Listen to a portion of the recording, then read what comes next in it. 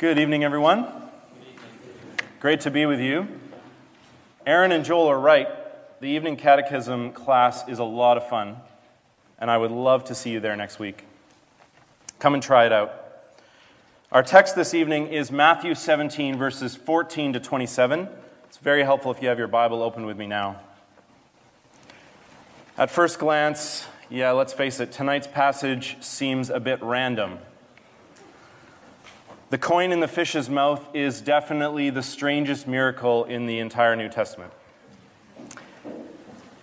I almost thought I sensed in Claire's reading of it at the end, is this the word of the Lord? But what ties these verses together is the theme of faith. The theme of faith. And there are many common misconceptions about Christian faith. Outside the church, people declare that faith is wishful thinking and irrational. It's a crutch for those who are too weak to make it on their own. Faith is just a holy hoping for the best. And even inside the church, folks, they anxiously worry that maybe I don't have enough faith. And Christians worry about their inability to heal someone who's sick or their inability to be healed when they are sick. It must be because I have weak faith or a lack of faith. If only I had more faith, God would answer my prayer. How do I get more faith? Be more religious? More involved at church? Pray with more confidence? Study more? These misunderstandings of Christian faith are partly because of how we misread Matthew chapter 17, verses 19 to 20. So have a look with me now at those verses. We'll start here. Then the disciples came to Jesus privately and said, "Why could we not cast the demon out?" And he said to them, "Because of your little faith." We read the translation "little faith" and assume that Jesus is critiquing the size of our faith. But little here is not about size. Little here is almost better translated a poverty of faith, a misdirection of faith. It's not the amount of faith that matters, but where that faith is located. Where it's located. Incidentally, this means that if you're a new Christian, or perhaps a young adult, young in age I mean, perhaps you're even just still exploring Christianity, you haven't made up your mind whether you can trust Jesus or not, you haven't fallen behind. There's no grading system for faith. It's a gift from God. Ask for this gift and you will receive it.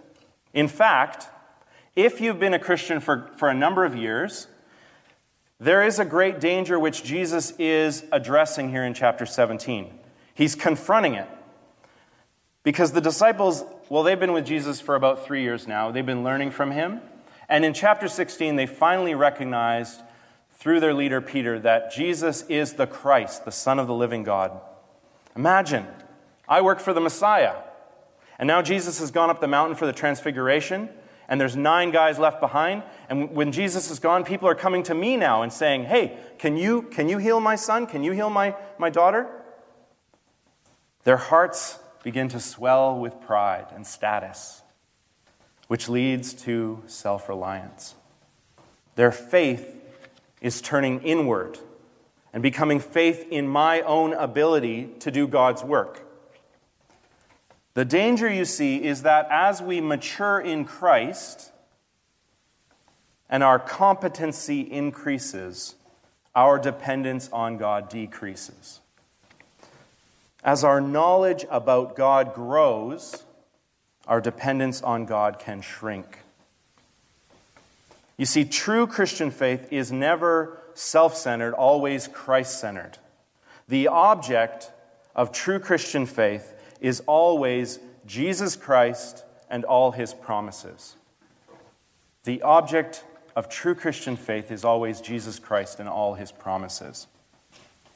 When we do work on our own strength, even very good work, it will fail. But when we're rooted in submissiveness to God, even then, a tiny grain of true faith is effective. So Jesus reminds us in verse 20, For truly I say to you, if you have faith like a grain of mustard seed, you will say to this mountain, move from here to there, and it will move, and nothing will be impossible for you. Christian faith is like a window. If you want sunshine to come into your living room, the size of your window will never matter. What matters is that the window is facing in the right direction. When we turn our faith towards Jesus Christ, the object of our faith, then His light begins to pour in and through us. And perhaps tonight you are longing to grow in your faith. How do I grow, you wonder? Read of Jesus Christ. Immerse yourself in the faith-expanding Word of God. Just as the Father spoke from heaven at Jesus' transfiguration and said, "This is my beloved Son with whom I'm well pleased," listen to Him. Listen to Him. Read prayerfully, though.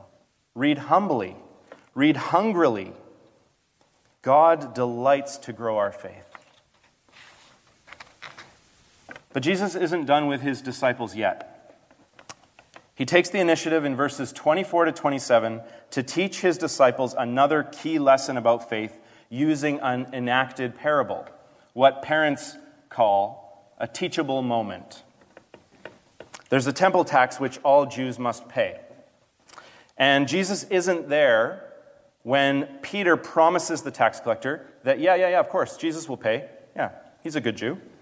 So we pick up midway through verse 25. Have a look.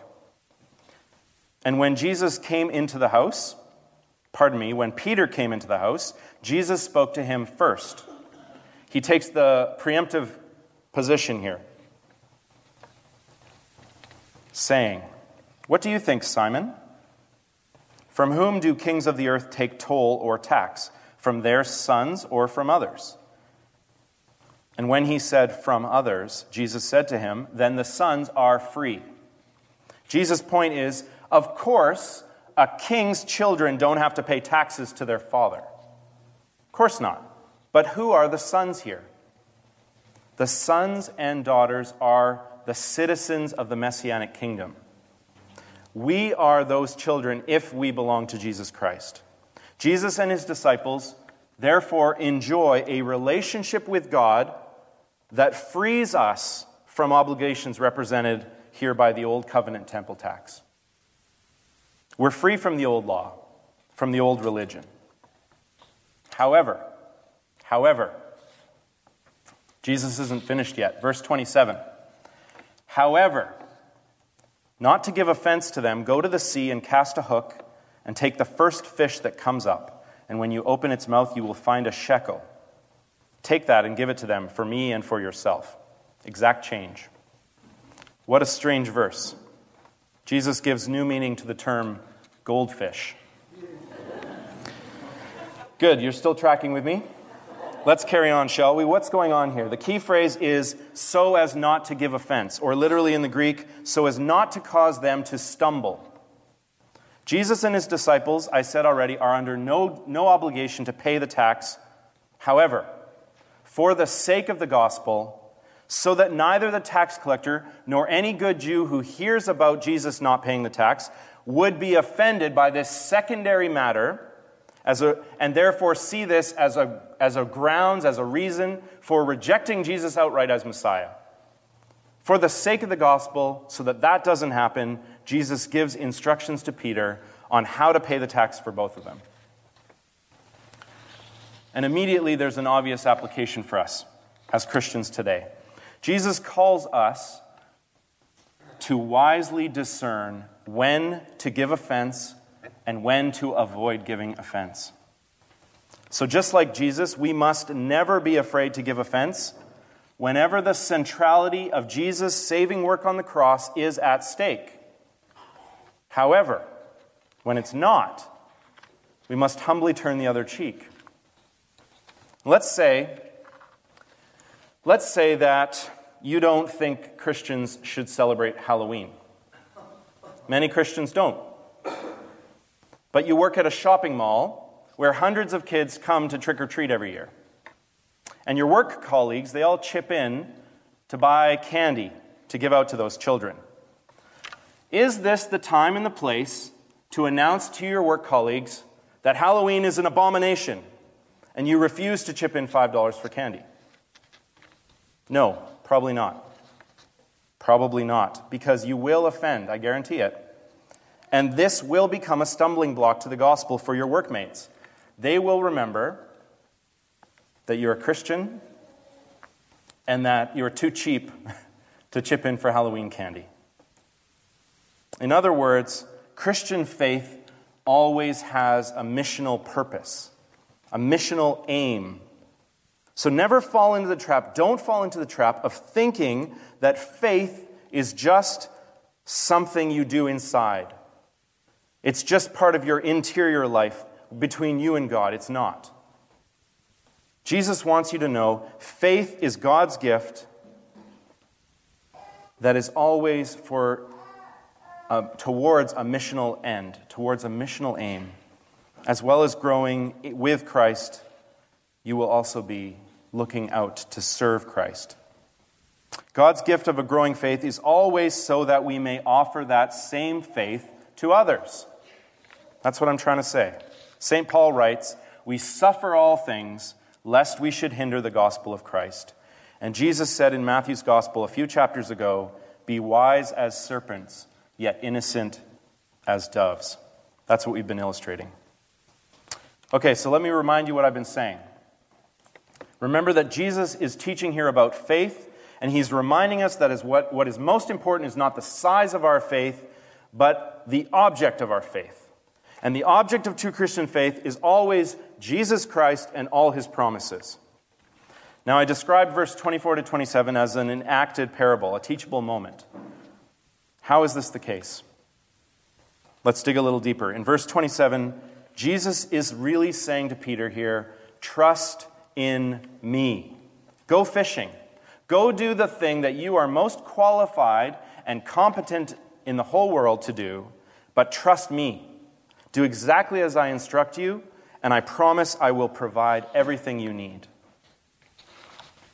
So why doesn't Matthew explicitly tell us that Peter went out and did exactly what Jesus said? Why is there no verse 28 in this chapter? Not because he didn't go and do it. No.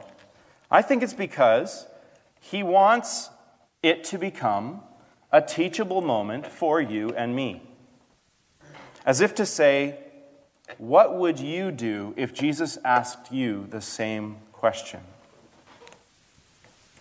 Here then is the heart of the gospel of faith as we close. What Jesus does in the fish miracle is to show Peter and you and I that his gospel does not come to collect tax from us, a debt from us, like other religions do.